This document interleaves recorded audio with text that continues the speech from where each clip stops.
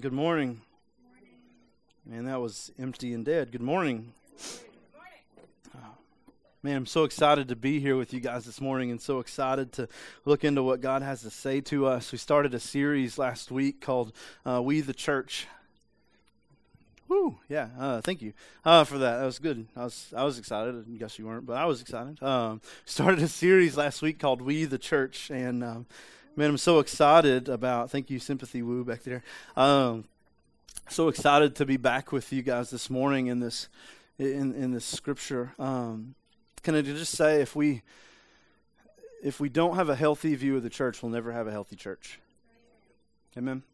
If we don't see and know what the church was intended to be, we will never be a healthy church. And for some of us, we've went to church kind of our whole life, and we've got this church culture, and we've seen what we think church is. And can I just say, I don't think when Jesus was sitting around planning out the church, the church we see is the church he had in mind. Amen.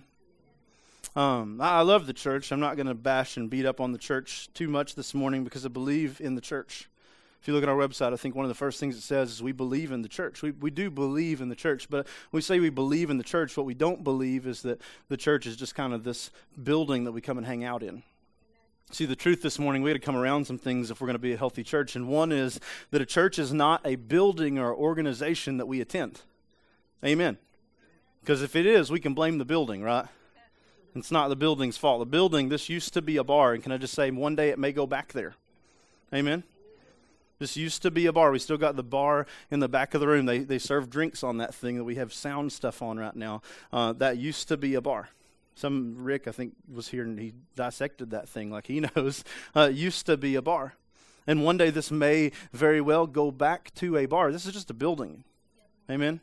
Power God doesn't show up here because he likes the color of the paint or the color of the carpet or because he likes kind of the organization that we put the chairs in. That's more than that. See, the church is not a building or organization we attend, but it's a group of people who are followers of Jesus that we meet with. It's a body that we belong to. It's a group of people, of saved people, of people that have given their life to Jesus that meet together and become this amazing thing called the body of Christ. Amen? That's an amazing thing to me. Amen, because what that means is, like we talked about last week, you're not just somebody who comes and sits in a chair, but you are a part, you're a member, you're a part of the body of Christ. That carries more weight than I'm going to come fill up a chair. Amen. But another thing we need to come around is this idea that we are the church. Not you are the church. You're not the church by yourself. You can go home and you can read the Bible and you can go home and you can sing worship songs, but you're not the church at home. Amen. You're a piece of it that's removed from the body if you're there. And that's not what you were intended to be. See, the truth of it is we together collectively are the church, and what that means is we need each other. I mean, this was never intended to be a single, solitary, like I'm just a person doing my thing, having a relationship with Jesus. It was never meant to be that way. See, the truth of it is we will never reach our potential as a member of the body until we meet together with the body, until we join together and work together with the body. See, the reality of it is we are the church. Amen. And what that means is to have a healthy view of the church this morning. We can be a healthy church, but we have to know some things, and that is what we talked about last week. Amen. Couple steps to be a healthy member of the church. Can I just say one of them is show up? Talked about that last week. We need you in this place. Amen. We can do it without you, but we're handicapped without you. That's how that works. That's a true story this morning. We can have church without you. We can sing the songs probably without you. Somebody can sing songs. Amen. And we can have some kind of preaching without you. We can do that, but we'll never be a healthy church without you. Because we need the whole body. And another thing is not just to show up, but to invest, to be part of the body. See, the reality of it is a cell that's not doing its job is called cancer. Amen? And if you're just hanging out in the church, you're just a lump. You're a cancer. You're a tumor. You know, you may not be killing anything, but you're definitely handicapping us. We're feeding you, and you're not doing anything to come back to the body. A member of the church, a member of the body, remember, you get saved and you're a member. It's not a choice. It's not a joining thing. Like God placed you in this body, and you're a member because you're here. And if you refuse to work, then you are a cancer in the church. And I'm not saying leave, I'm saying fix it. Yeah. Invest in the body. Be part of the body. Find somewhere to serve. And it may not be, here's the newsflash, like first option on the list. It may be, this is what they need, and it's what I'll do because I am here. Another, I'll just be honest, and I don't talk about this a lot, is to give. If we're going to be a healthy church, we have to have money because we have to minister. Amen? The reality of it is there's no church with people in it that should be worried about the rent. Amen. There's no church with people in it that should have to worry about the light bill. And I'll just be honest, if we have to worry about those things, we can't minister. Because we have to have somewhere to show up, right? And we can't sit in here we kind of sit in here in the dark anyway, but we can't sit in here in complete darkness. And the less going in, the less can go out. Churches that don't have money for ministry are dying churches. They're not effective. They're not doing anything. They're not growing. They are dying. Giving is a part of being a healthy church. Another is to pray for your church. If you're not praying for your church, and I don't mean like when you're here, oh God, I'm here and I need to figure out something to say, so just do something in the church. But like every day, committing, Monday through Sunday, I'm going to pray for the people, right, in the building. And I'm going to pray that God uses this group to do something amazing in the kingdom. Little church always feeds into big church, world church. And then the next is we give and we pray, but we also invite. That we are about seeing the body be built in this place. See, the reality of it is, if you come here, you probably found something you like, which means you have something you can talk about, which means you have somebody that you can invite into this place. And if you're not doing that, you are not contributing to this being a healthy church. So we have a couple things that men are part of, and we saw last week, being part of a healthy body. And none of those things are just coming and sitting in a chair. Amen? None of those things are just coming and sitting in a chair. God did not create anybody and call you out of death into life and call you out of darkness into marvelous light to come and sit in a chair until the resurrection or death. But he created us. He wove us together, knit us together just like you are knit together, and every cell has a function. And you may be like a skin cell. You may be like, I can't see you on your own. You're just part of a bigger thing. Maybe that's your job. Maybe you're just part of the bigger thing. Or maybe you're like the hand, who knows? But anyway it goes, every person has a spot and a job. Amen? And it's not just encouraged in the Bible, it's expected in the Bible. And we talked about all that last week, and just wanted to kind of rehash some of that, because this morning we're going to just go to the next chapter. We're going to be in 1 Corinthians 13. 1 Corinthians was a letter written by Paul to the church at Corinth. And I just want you to get that, because this was not a letter written to the lost people of Corinth, but written to the church at Corinth. See, I think we read the Bible so many times and we're like, oh, that's for somebody else, or that's not really for me, or, maybe it's not. That message, although good, was about Bob over there, because Bob is low down, dirty scum, and I'm a pretty good guy. But here's the reality. This entire book, made up of all these letters, was written to us as the church. I don't think there's any part of the Bible that was specifically written to lost people. I could be wrong. If I am, come and check me later, I guess. But all these letters in the New Testament were written to churches, people that would say, man, I'm saved, I know Jesus, and I have a relationship with him, people who would come and meet together as the body. And this morning in 13, he's writing this letter in chapter 13 about love. Sounds weird, right? Why would you need to write a section of your letter about love to the church? Because what I know in my head is the church should be the most loving group of people on the planet. Amen? Can we just amen that together? The church should be the most loving group of people on the planet. It's a true story. The church should be the most accepting group of people on the planet. You shouldn't have to come in here and conform and then belong. You should come and belong. And then God will work on the conforming you, right? It's not like conform, believe, belong, right? But it's belong, believe, conform. We flipped it. And the church should be the most loving group of people on the planet. Actually, Jesus wrote to the disciples when he was still walking on the planet. You can Google this later, words in red. He said, they will know your mind by how you love each other. Can you believe that? Jesus wrote that to the disciples. It's not how you worship that's going to distinguish you among the people. It's not how you dress. We try to trust in that a lot, right? It's not how you dress that's going to distinguish you among the people on the planet. It's actually how you love. It's something more powerful than that, something bigger than that. And you would think, why in the world would Paul need to write this to the church? But can I just say this morning, I've been in all kinds of churches. I've been in a million churches. And the thing that we are worst at is this. We are horrible at loving people. Not people that are like us, by the way. We are really good at loving people that love us back. We are really good at loving people that dress like us and act like us and worship like us and pray like us. And we're really good at loving people who are like us and who get along with us and who hold the same opinions as us. And we value that, and that's the people we fill our lives with. But that's not the love that he's talking about in 13, is it? See, what we talked about last week is the church should be the most diverse group of people on the planet, that it's actually our differences that make us strong. It's our differences, it's this diversity in the church that unites us into an amazing vessel for Jesus to work in. See, the reality of it is, it says we're many parts, right? Chapter right before this, we're many parts. And what that means is we're many different parts. And we all have different abilities, and we have different talents, and we have different functions. And here's something cool. We have different histories and backgrounds and beliefs. We come to the table with different perspectives. And that's actually our strength. But churches so often divide because we can't handle different perspectives. So he writes this letter to this church at Corinth, and he writes in what we've made chapter 13 about this thing called love.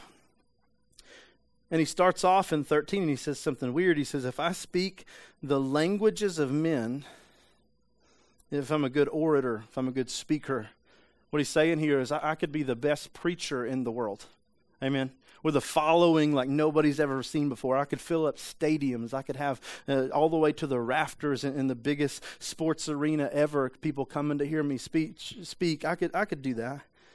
Or maybe of angels. I could speak with the most amazing tongues. Like I could stand up here and you could see God doing amazing things. You could be like, I have no idea how he's doing that. You could see the evidence of God working in me. But do not have love.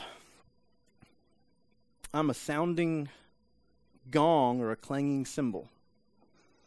Isn't that crazy?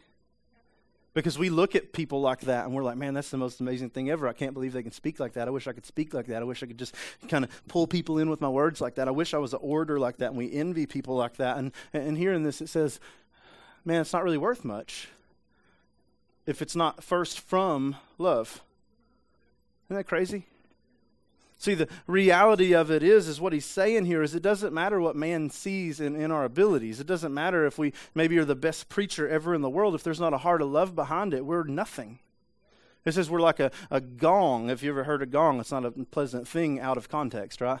Like if I just kind of rolled up a gong this morning and told somebody beforehand, hey, just about 15 minutes in, just go and smack that thing. No matter what's happening, just hit it as hard as you can. Everybody be jumping because it wouldn't be a pleasant thing.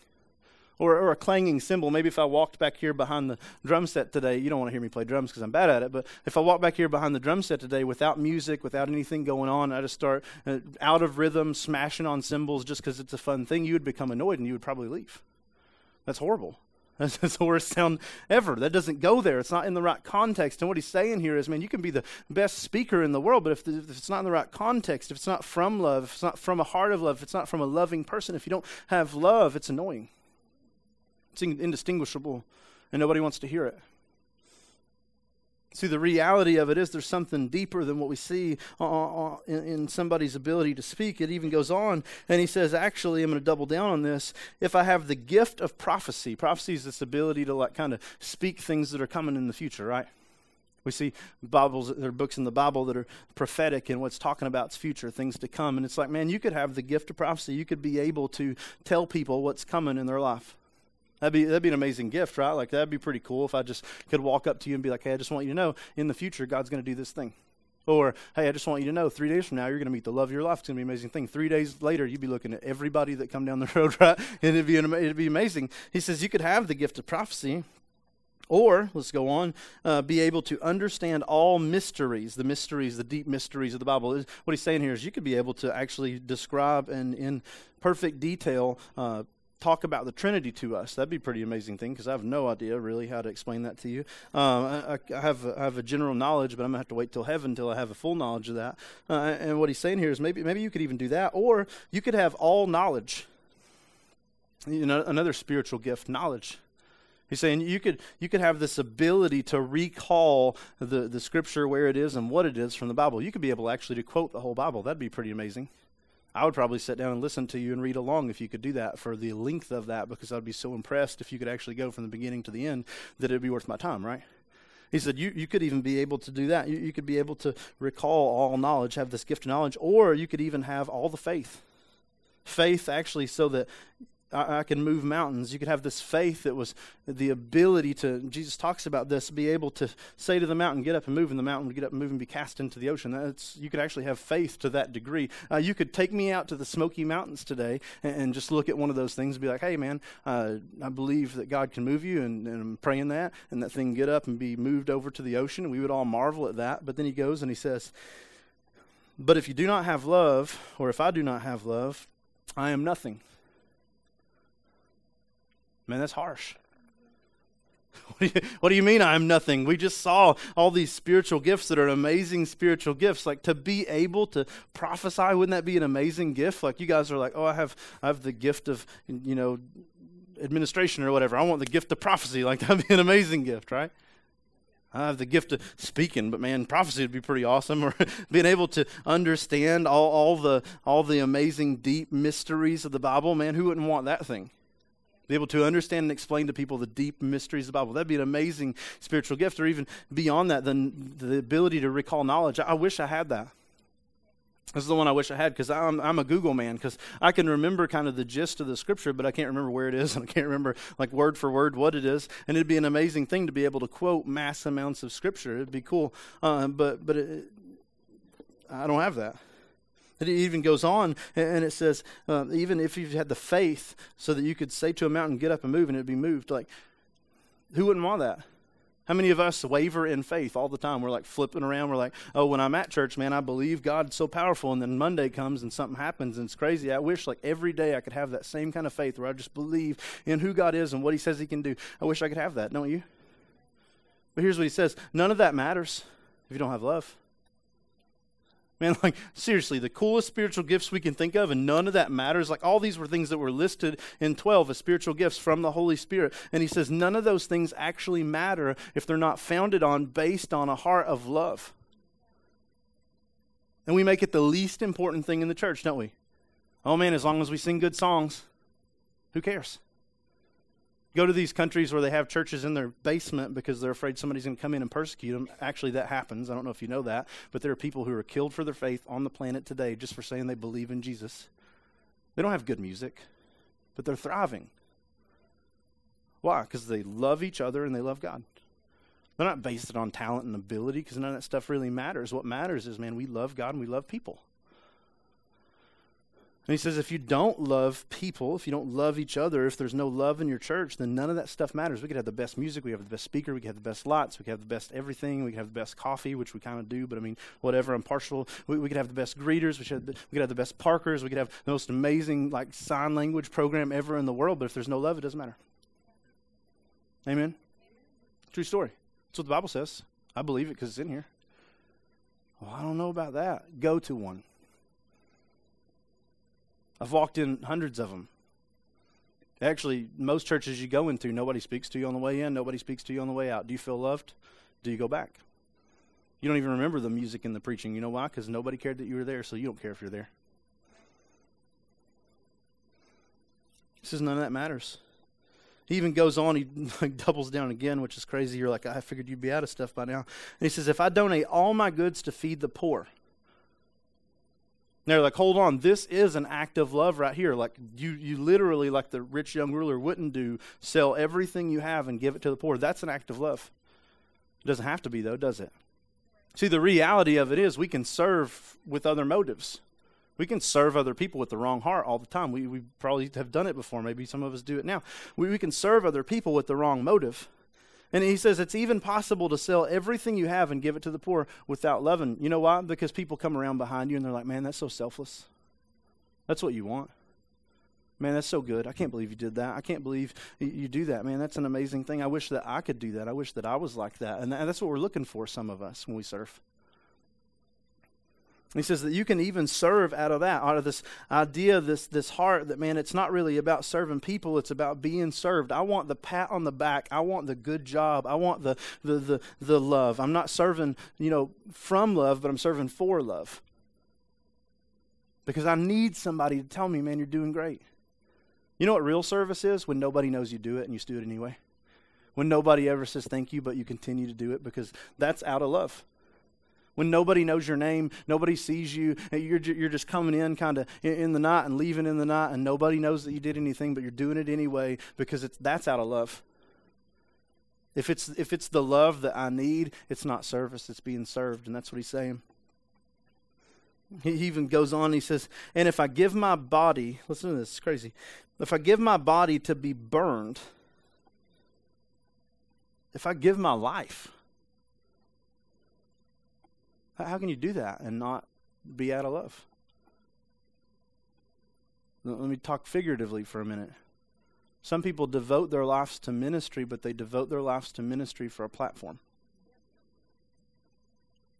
I want as many followers as I can get because it makes me feel good. It's not out of love. You can spend 80 years doing it, but if it's all about you at the end of the day, it's not love. You can give your life and never love. He says you can even give your body to be burned, but if you do not have love, you gain nothing. In other words, in heaven's economy, it's empty.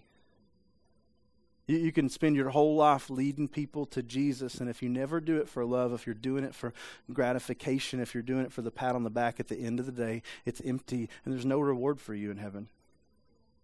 Oh man, that's so great, that's so good. That was your reward. And at the end of the day, you can leave this place with nothing to show for it because you were serving for love, not from love. Man, that's serious, isn't it?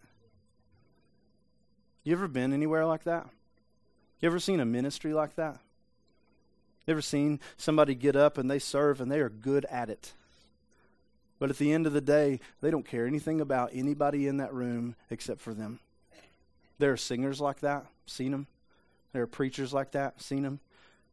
There are people that do every job in the church that really just do it so somebody comes along. It's just a network opportunity. It's just a pat on the back. You can actually go to church every Sunday your entire life, and it was never for God. It was never for people. It was always for you. I'm just checking my box. I'm checking my list. I'm trying to feel good. I'm trying to feel loved. I'm trying to feel accepted, and it's never been about that.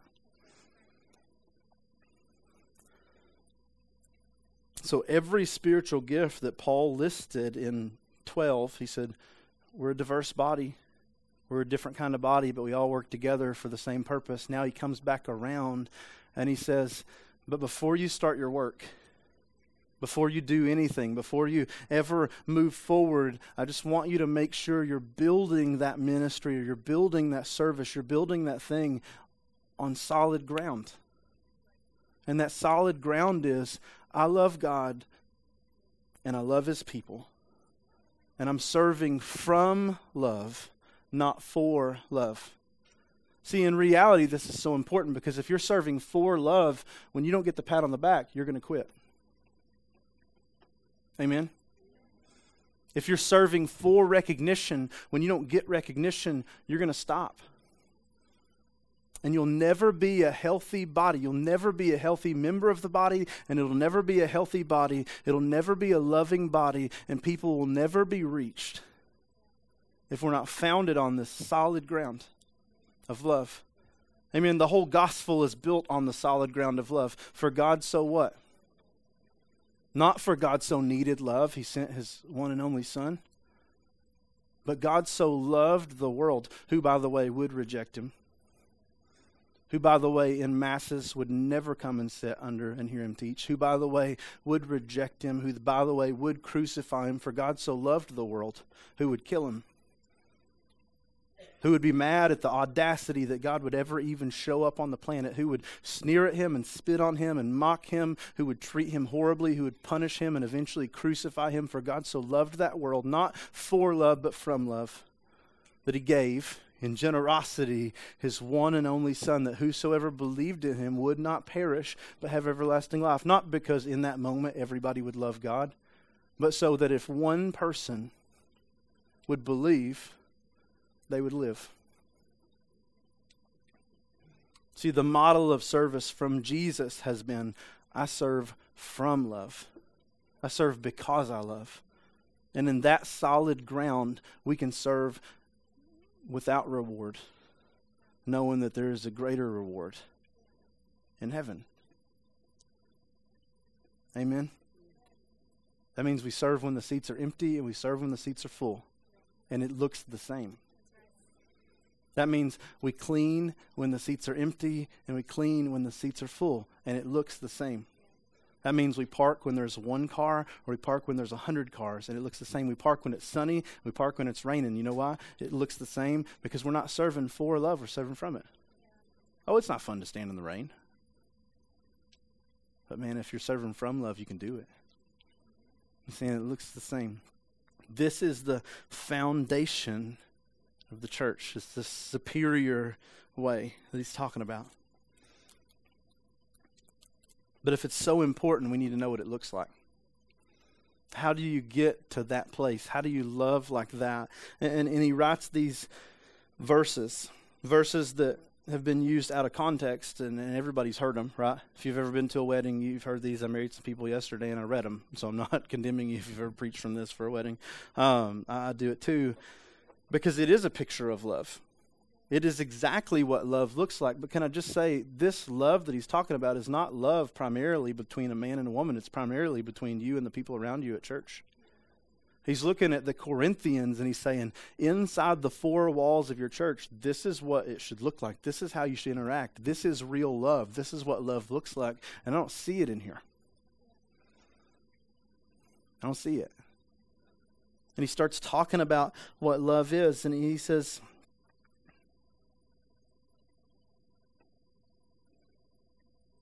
love is patient. I'm just going to, I knew that I wouldn't remember this, so I did type it out in my notes, and I just want to read it for you. Here's the definition of patience. Come on, phone. Patience is the ability to accept delays. That's what most of us think of, right? Patience is waiting. It's just true. It's part of it. But it's also the ability to accept not only delays, but problems and suffering without becoming annoyed. Wow. You're still going to pray for patience, right? Patience is the ability to accept delays, which we know it's the ability to wait without becoming annoyed. A lot of us need that gift. Father in heaven, right? But it's also the ability to accept problems, which we are horrible at, and goes on sufferings without becoming annoyed. And this is how he's saying we should love each other in the church. He said, love is patient. In other words, not everybody's going to look like you. And not everybody's going to act like you. And not everybody's going to get there at the same time. And not everybody's going to put up their hand. And not everybody's going to shout. And not everybody's going to sing. And not everybody's going to dance. And not everybody's going to serve. Not everybody's going to do their part. Not everybody's going to give. Not everybody's going to pray. Some people are going to come and they're going to sit and they're going to sit and they're going to sit and they're going to sit and they're going to sit and they're going to sit and you're going to be frustrated and you're going to pull out your hair and you want to punch them in the face with the Bible because you just want them to get it. But here's the deal. That's not love. Because love is patient. Love waits. Love will sit there and it will allow you to move through the process with Jesus on your own. Love doesn't spur you on and beat you to death. Love's not that way. Love is patience. Love is the ability to accept delay. They're never going to get it, but I'm going to love them. They're never going to come with us, but I'm going to love them. They're never going to get involved, but I'm going to love them. They're never going to do anything, but I'm going to love them. But here's the other part. Love is the ability to accept problems. That person's a problem in the church. That person's not just sitting there kind of doing the thing, but that person causes me frustration. That person annoys me. That person is annoying to the people around them. That person is weird. That person tries to help and they screw it up. That person hooked up the sound the other day and blew up a speaker. You need to serve somewhere else. or suffering. That person talks about me. That person hurt my feelings. Who cares? We're such babies. It's true. Oh, they stepped on my toes. They didn't say hi to me this morning. Who cares? Maybe they had something on their mind. It's not even suffering. Oh, they didn't tell me I did a good job. Who cares? It's not about you anyway, is it? Person run me down. Who cares? Whose name are you trying to lift up? Yours? And if it bothers you so bad, put on your big boy pants. Go talk to him out of love. Not talk about him. Because you can't do that out of love. We need to grow up. This is in the church. Love is patient. We deal with it because we love them. Not because they first loved us, not because we want love or expect love, but because we have experienced great love so we can give great love. Man, isn't it good that Jesus doesn't ignore us or get mad at us or pout around? Isn't it good that Jesus doesn't leave us or never speak to us or try to get back at us when we screw up? Because I know there's some mornings that I didn't say hi to him. He didn't sit around in heaven with his arms folded. You didn't say hi to me this morning. I don't think I'm ever going back down there. So stupid. It's so dumb. Love is patient. And in the church, man, this is how we should interact with each other. We don't just love people that are easy to love. That is not love. Love is never displayed between two people that are easy to love.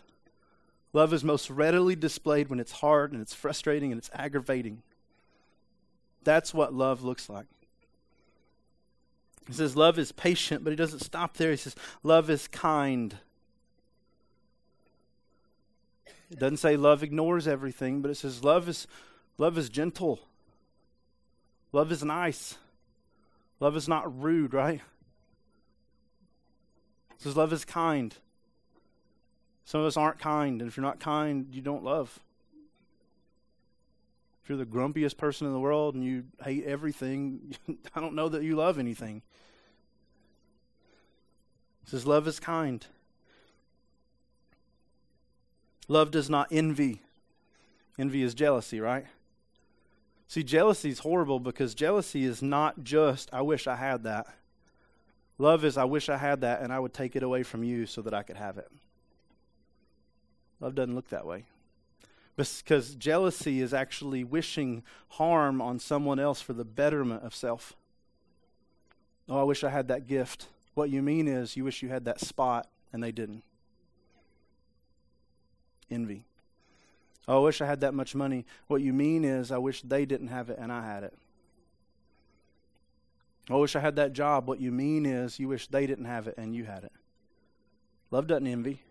See, the truth of it is love doesn't want to take. Love wants to give. Love is not a powder, right? Love is a cheerleader.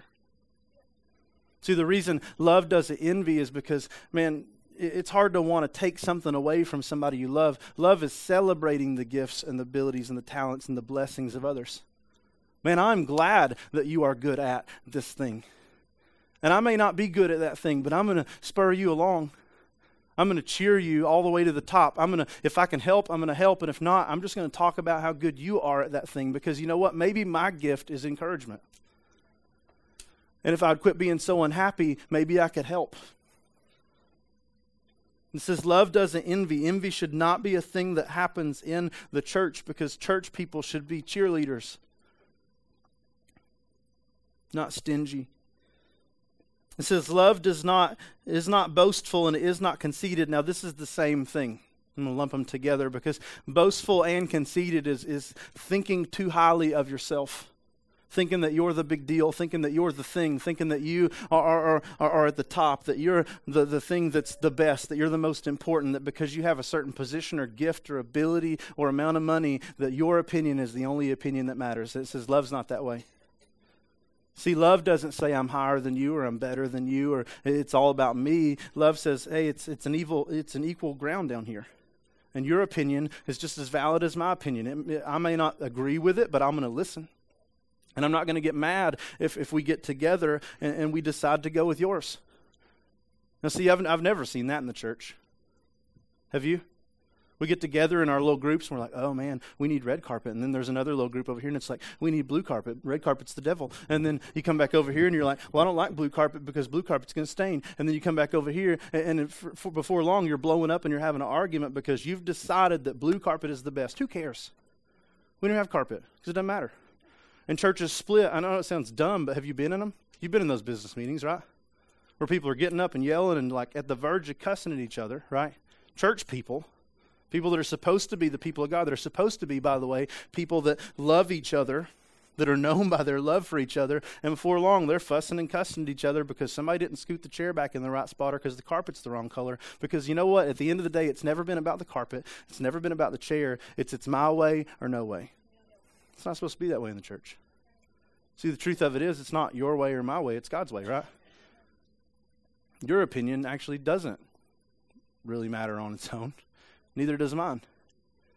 But it's what builds the body. And the truth of it is we get so focused on those other things, not because it's really important what color carpet we have or what kind of chairs we have or because we really matters if we're singing old music or new music, because none of that stuff really matters, or what version of the Bible you like to read out of, because none of that really matters. Actually, even in the statement it says you like, doesn't it? It's because we don't love each other and we don't even know how. Because we would rather love ourselves than love the people around us. And he says true love isn't that way. True love is not boastful. It's not conceited. See, true love can never be about you because if you make it about you, it's not about them. And the flip of that's also true. If you make it about them, it's never going to be about you. Love is an out thing, not an in thing. It says love is patient, love is kind, it doesn't envy, it's not boastful, it's not conceited. And it says it doesn't act improperly.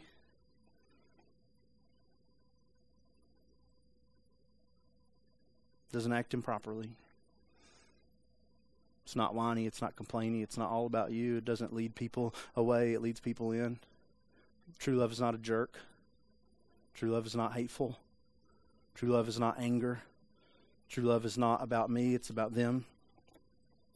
It's not selfish. Man, it's like he continues that same process, right? It's not boastful. It's not conceited. It doesn't act improperly. It's not selfish. It's not about you. He says it like 4 times. Do you get it yet? Do you get it yet? Do you get it yet? You're not loving people if you're just about yourself. You're not loving people if you're the opinion's the one that matters. You're not loving people if it's all about your feelings. You're not loving people if it's only to get something in return. It's not provoked. And what he means is, here by provoked, real love is not just love in response to someone loving you. Right?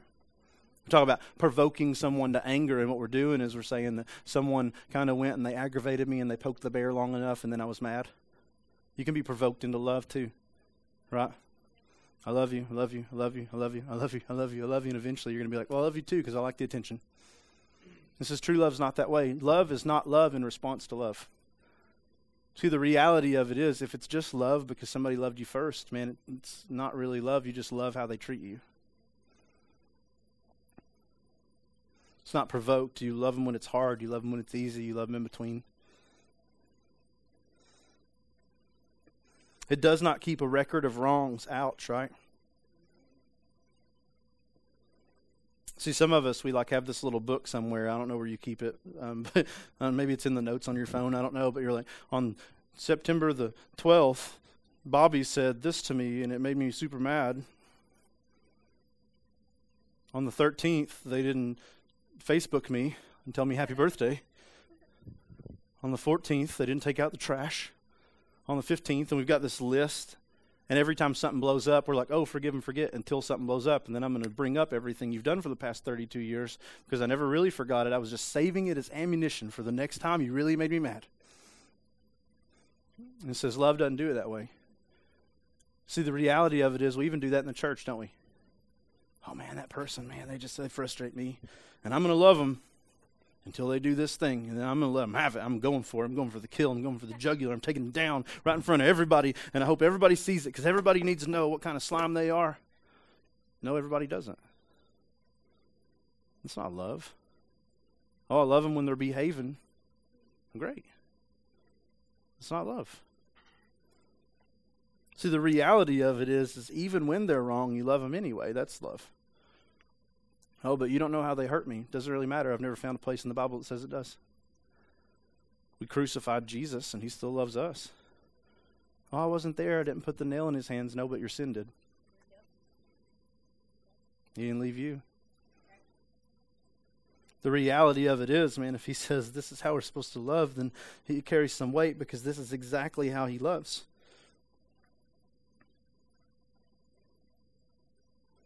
It says it finds no joy in unrighteousness. In other words, love doesn't lead others to sin.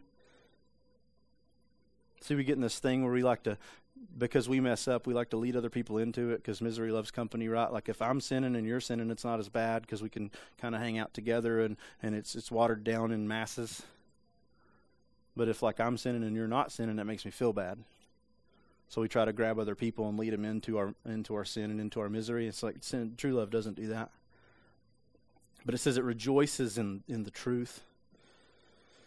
You can love people with the truth too. Actually, truth is a good thing. See, the reality of it is if I'm about to fall into a hole and you love me, you're going to be like, hey, by the way, there's a hole in front of you. See, sin is the same way, right? True love is, man, I'm afraid for you that you're about to fall into this trap of the devil, and I just want to warn you. I'm not coming to you with judgment. I'm not coming to you with anger. I'm not coming to you with I'm better than you, because I know I'm not. But I see that destruction is on its way to your house. And I don't want that for you. See, I want good things for you. It's all from love. I want good things from you. I want you to follow God to the greatest extent because I believe that's the more for your life. And right now you're headed towards the less, and the less could kill you. And I just want to interject some truth into here that the Word says, man, this is not a good thing for us, right? And everybody's like, oh, don't talk about my life. Don't talk about what I do. Don't bring that up. Don't do that. It's not loving to not. I can ignore all the sin and all the stuff and all the hard for your life. I can ignore all that and you can die. But that's not love. See, the truth is, true love, real love rejoices in truth. And then it says in 7, it bears all things. Bearing something is like carrying something, right? He's saying true love carries all things. It doesn't crack under the weight of pressure. It goes on, it says that it believes all things. Not that it believes you when you come up and like make up stuff, but it believes, right? And what it's saying is it believes for the best, or it cheers on your abilities. That we're not looking at each other, comparing each other and being like, oh, I'm a better singer than you, so I'm not going to like try to help you and to cheer you along into what God has for you, but I'm going to compare and I'm going to be prideful. See, true love is not that way. See, real ministry, real love is open-handed. I'm going to let you do it because I love you and I'm going to try to help you, and hopefully you'll take the help, right? But it cheers along our abilities and our talents. It doesn't tear down abilities and talents, but it leads other people into the best that God has for them. It says it believes all things. It says it hopes all things, or hopes for the best in all things. In life itself, it leads you along, cheers you along. And it says it endures all things, that even when it's hard, true love doesn't stop. Real love doesn't stop. That actually, real love starts when it gets hard. See, the reality of it is, if you're always coming and yes man-ing me, and you're always, oh, I love you, brother, and me, and you're always buying dinner for me and things like that, it's easy to love you, and I'm going to want to be around you a whole bunch. But when life gets hard for you, or it gets hard for me, is that going to endure? When you're alone, is that going to endure? When you've wronged me because you didn't say hi to me, is that going to endure? When you've wronged me because you didn't tell me I did a good job, is true love going to endure then? Or when God promotes you to a place that I want to be in, is true love going to endure then? See, the reality of it is, love is never really displayed when it's easy to love. Love is always displayed vibrantly in situations where it is hard to love. And that is why God knit the church together in the way the church is knit together. Amen? That is why churches were never meant to be a lot of people that dress the exact same way. with all the same opinions and all the same thoughts and all a bunch of yes men just kind of coming around the thing. Real church is meant to be a bunch of people from a bunch of different backgrounds, from a bunch of different places, with a bunch of different experiences, some of which maybe, have been good experiences and some of which maybe have been bad experiences, but different experiences where we come together and we learn to live together in a body. And we realize, man, that yes, the hand has a valid position in the body, but so does the blood vessels. And even beyond that, so does the blood, because without the blood, which you don't see unless something bad happens, right? And without the blood vessels carrying the blood, the hand would never be able to do what it does. Real love and the real church is not meant to be a place where we come and we kind of set out in these little groups and these little cliques and these little hierarchies of, man, these are the really good people and these are the people that just kind of maybe are not as good, and these are the people that are in between, or these are the people that all dress the same and look the same and act the same, and then you have this other group that dresses the same and looks the same and acts the same. Real church is never meant to be that way. But it's meant to be people with scars and people without, who hug and embrace and love each other, because there's value in that. People that have one skin tone versus people that are a different skin tone, that, have different experiences and different backgrounds and come from different cultures, but all work together to build up the body. It's meant to be people who, serve in one spot, cheering along a group of people who serve in another spot. See, the reality of it is, man, we're for each other because God is for us. And we serve from a place of love, not for a place of love.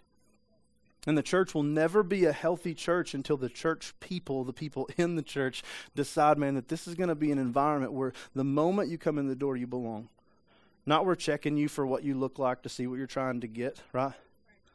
Not we're checking you for how you act to see if you're going to fit into our clique, but man, we come along beside each other and we nurture each other and we grab each other and we take each other up and we all forward together walk toward Jesus.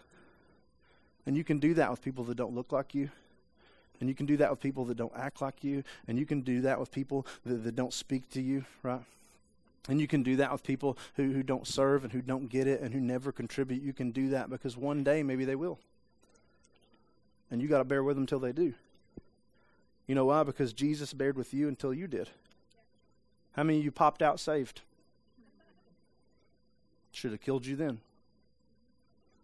How many of you, 1 year old, gave your life to Jesus? Should have killed you then. You never should have made it to 2. I've met 2-year-olds. You never should have made it there.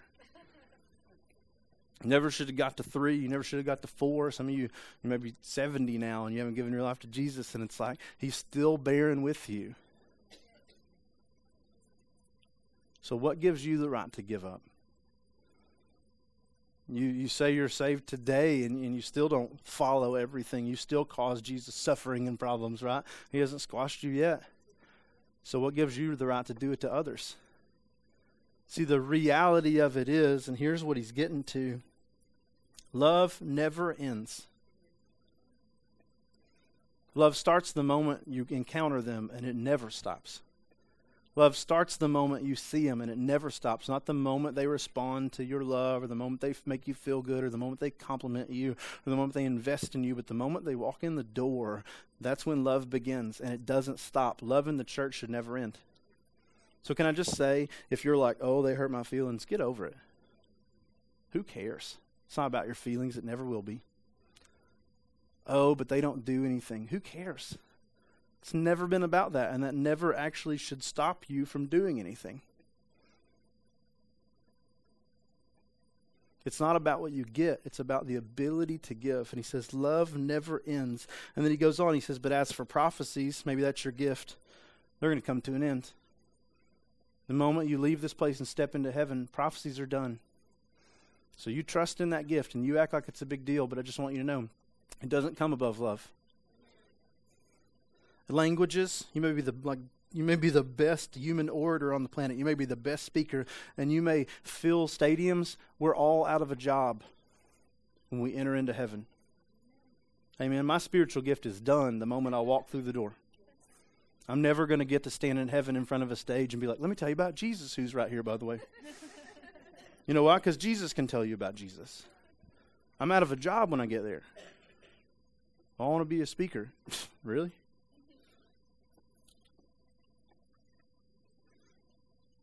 He says, knowledge, it's going to come to an end.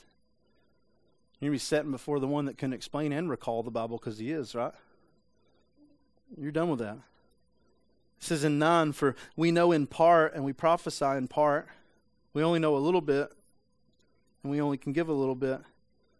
But when the perfect comes, when perfection comes, when Jesus comes, and he is, the partial is going to come to an end. Amen? When Jesus comes, the perfect one comes, this that we're living in, this imperfect, partial, this image of what it was meant to be, this only kind of minute fragment of what perfection is, it's going to come to an end. There's going to be no more of this down here. This is in 11, when I was a child, I spoke as a child. When I was little, I talked like a little kid. And I thought like a little kid. And I reasoned like a little kid. But when I became a man, I put aside childish things the same way. Man, right now we're only little babies. Right now we only get a little bit. We only know a little bit. We only have a little fragment. But man, we're gonna step into that, and we're gonna put aside all that stuff. For now we indistinctly see. We can only barely see as in a mirror. But one day we're gonna be face to face. Man, isn't that amazing? Man, I feel like I know some stuff about Jesus, and can I just say it's a cloudy mirror at best? Man, I've seen some amazing things from God, but can I just say it's a cloudy mirror at best? I've seen some miracles in my life. It's a cloudy mirror at best. But one day we're going to stand face to face, and I'm going to be out of a job because it says, now I know in part, but then I will know fully. But listen to this. As I am fully known. Now these three remain: faith, hope, and love. But the greatest of these is love. And can I just say this morning, what the church globally needs and what we need in this place more than anything else is not better speakers and better music and more stuff and a bigger building and more chairs. And it's not more money. It's not more teachers. It's not more programs. It's not more stuff. What we need as a church more than anything else is this love. Because this love is a love you cannot find out of the presence of Jesus. Amen? Some of you guys are like, oh, I love like that. I really doubt it. I really doubt it. Actually, I don't know that I've ever even met anyone other than Jesus who loves like that. But can I just say, Jesus said to the church, he said to the disciples, they're going to know your mind by how you love each other. Isn't it amazing that we missed that? And we've built churches around the music. We split churches also around the music because we didn't have love. And we've built churches around programs. Where'd you find that? I've never have. Never have. And we built churches around ministers. I've seen that, haven't you? When they die or leave, what happens to the church? Falls apart.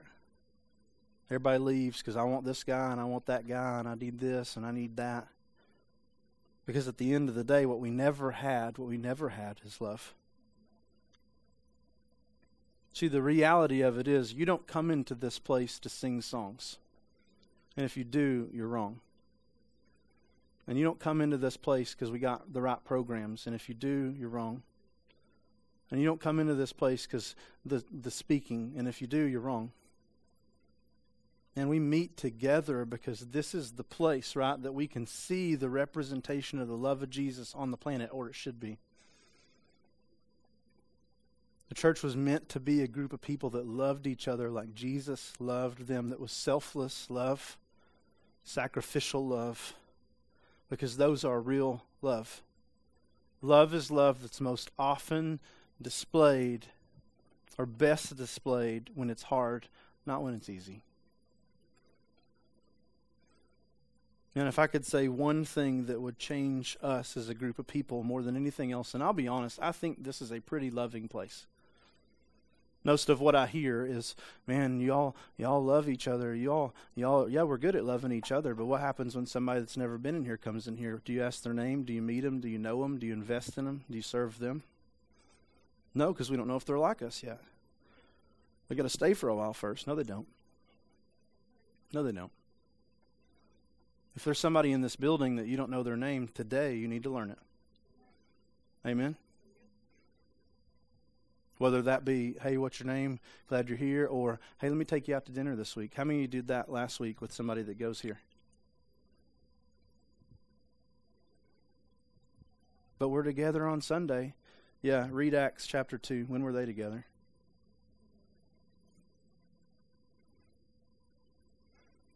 If there's somebody you're mad at, which I don't think there's any of that, you need to A, get over it. You need to B, forgive them. And you need to let them know. Not everybody know but them. Because ultimately it's not between me and you and them, it's between you and them, right? If somebody's offended you, go to them in love. Not if you're mad, but when it's done. And you say, hey, I just want you to know that hurt my feelings. And I don't want to be mad. And I don't know if you're mad. And that's maybe what happened. But I want to get past it. You know why? Because that's love. And you'll never be a healthy church until you have a healthy perspective of what the church is. Can we just quit being babies? Amen. I'm a baby sometimes too. Amen. So are you. Can you quit worrying about your feelings? Because ultimately, I've never found a spot in here where it says your feelings are worth more than the glory of God. Have you? Your feelings are worth more than the spread of the church. Your feelings are worth more than lifting up the name of Jesus. You ever found that? You never will. Man, this morning, like I said, I think this is a pretty loving place, and I'm not trying to whip on anybody or beat on anybody, but man, if we're going to step into what God has for us, we got to do it together, not alone. See, I believe, and I've said this, I believe God has amazing things for us. Look around this morning. See how many empty seats there are? I get it's Father's Day, and I'm not worried about that or knocking that. I'm just saying there's opportunity, is there not? There's people that could be there, is there not? There's people you know that could be there, is there not? But you don't want to bring somebody to a place where you're not sure if they're going to be loved when they walk in, do you? Man, church is a community of believers who meet together and love each other. Not a building or an organization that we attend. And if you're not part of that community, you need to get in that community because you need it. Amen? You try doing it on your own. Done. You're dead. You can't. You need friends that are going to speak the truth of God's word into your life. And there should be some of those in here. We're a community of believers. I hate the term doing life together because I think it's hokey, but it is, isn't it? That's what we do. A community of believers who meet together, not a building or an organization that we attend. So can I just maybe add to last week? We said it's important that we show up, right? Because we're part of the body. And I'm glad my arm showed up today. So you need to be here. And we need to get involved. We need to serve. But can I just add to that? Not because we want to be served. We need to serve because we're part of the body. And Jesus has called us to it. We serve from love because we love where we are and we love the people around us. Not for it. That we need to give. We need to invest. I know, again, money, right? Monetarily, I'm not ashamed of it because God talks about it. You can steal from him if you want, or you can give to him and see what he does back in response to that. It's his anyway. He didn't have to give it to you yesterday. He can take it away tomorrow. You need to give because we cannot minister to them if we don't have it. Amen? It's not about you. It's not about buying nice chairs. And it's not about buying more music. And it's not about buying goldfish crackers in the morning. It's not ever been about that. It's been about reaching them. You need to give. You need to pray. Oh, I don't like them. Pray for them. You will tomorrow or down the road somewhere. Oh, they hurt my feelings. Pray for them. Oh, they're not doing anything. Pray for them. You can't do anything anyway, can you? You can verbally assault them and they'll leave. But I feel like we need our pinkies. If my pinky doesn't work, I don't just chop it off. And we need to invite. Amen. From a place of love, not for a place of love. And when we have a healthy view of the church, we will have a healthy church. Until then, man, we're not doing much. Let's pray.